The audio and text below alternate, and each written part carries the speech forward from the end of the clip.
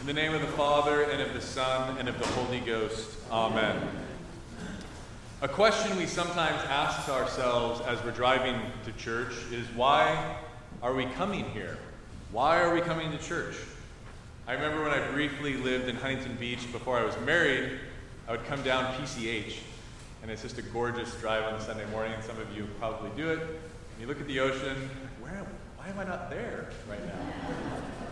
But sometimes we think we come to church just to learn things about God, and if we believe that it's primarily to learn things, some of us might have learned everything there is to know already, and maybe we can just take an intensive course and get all the information. But we are not here just to learn things. We come to church every Sunday to offer thanksgiving, to offer sacrifice, to offer worship, and to remember who we are in a praying community. Of course, learning is a byproduct, but is not the primary reason we gather around the altar every week. In our worship, we are reminded of many things.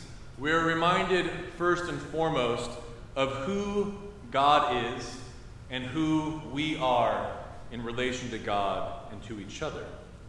We come to church to be reminded that although we have been created in the image of God, we wander. As the prayer book says, we sin in what we have done and what we have left undone. But because of God's great mercy, we are welcomed back to the altar every week to receive forgiveness and absolution from Christ.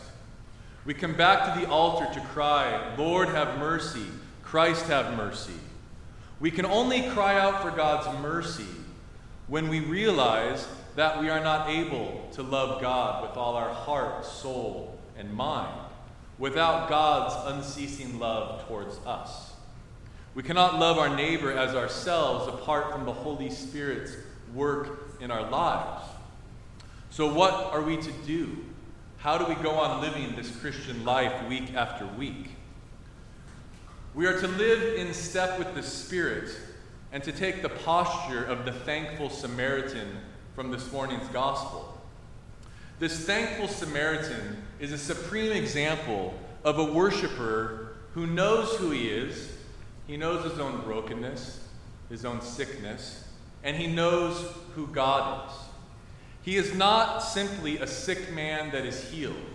If we only see this gospel as a miracle story about healing, we're missing the larger point. One of the larger points is that God is showing us that salvation is extended beyond Israel. It's extended beyond those who are Jewish. It's not just for those who look like each other, but salvation is for all who put their faith and trust in Christ. After Jesus heals these 10 lepers, he tells them to go and show themselves to the priest so that they can be reintegrated into the community of faith. The assumption here is that most of those who were healed were Jews, not Samaritans. The disease they had created physical and spiritual separation.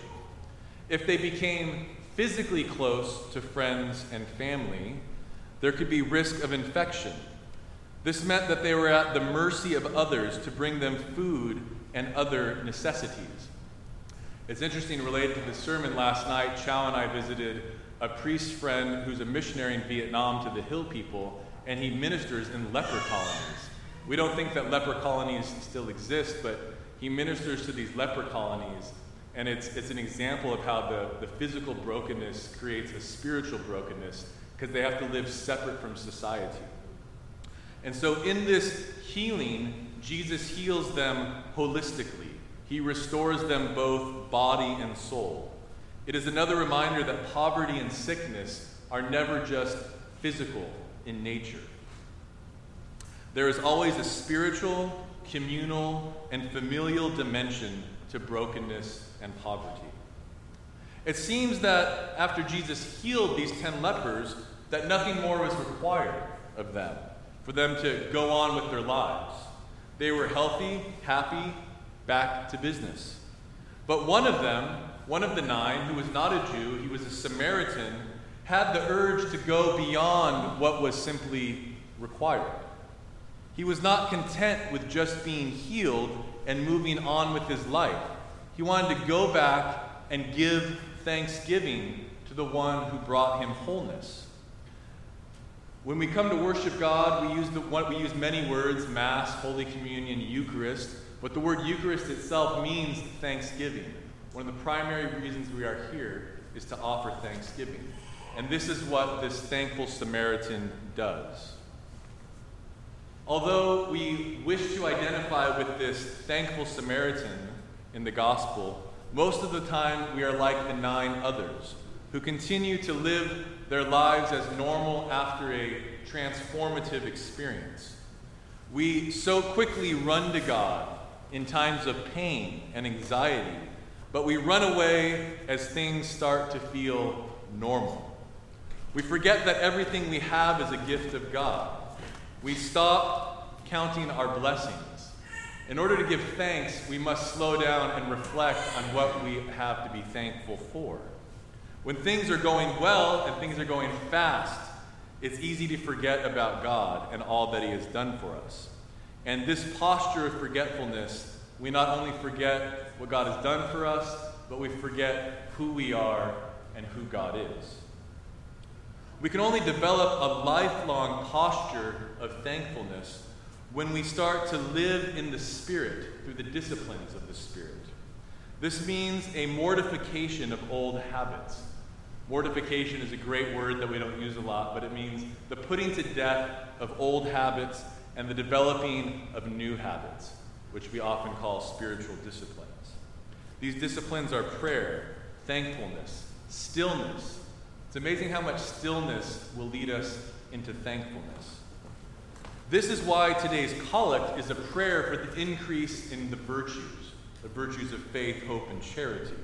Because our goal in the Christian life is to become like that Samaritan, that thankful Samaritan, each and every Sunday in our daily lives. This life and this posture of the Samaritan starts with prayer. And the prayer that the Samaritan offers is a prayer that is developed in the tradition known as the Jesus Prayer. And it is a great way to start our Christian lives. Lord Jesus Christ, Son of God, have mercy on me, a sinner. In the name of the Father, and of the Son, and of the Holy Ghost. Amen.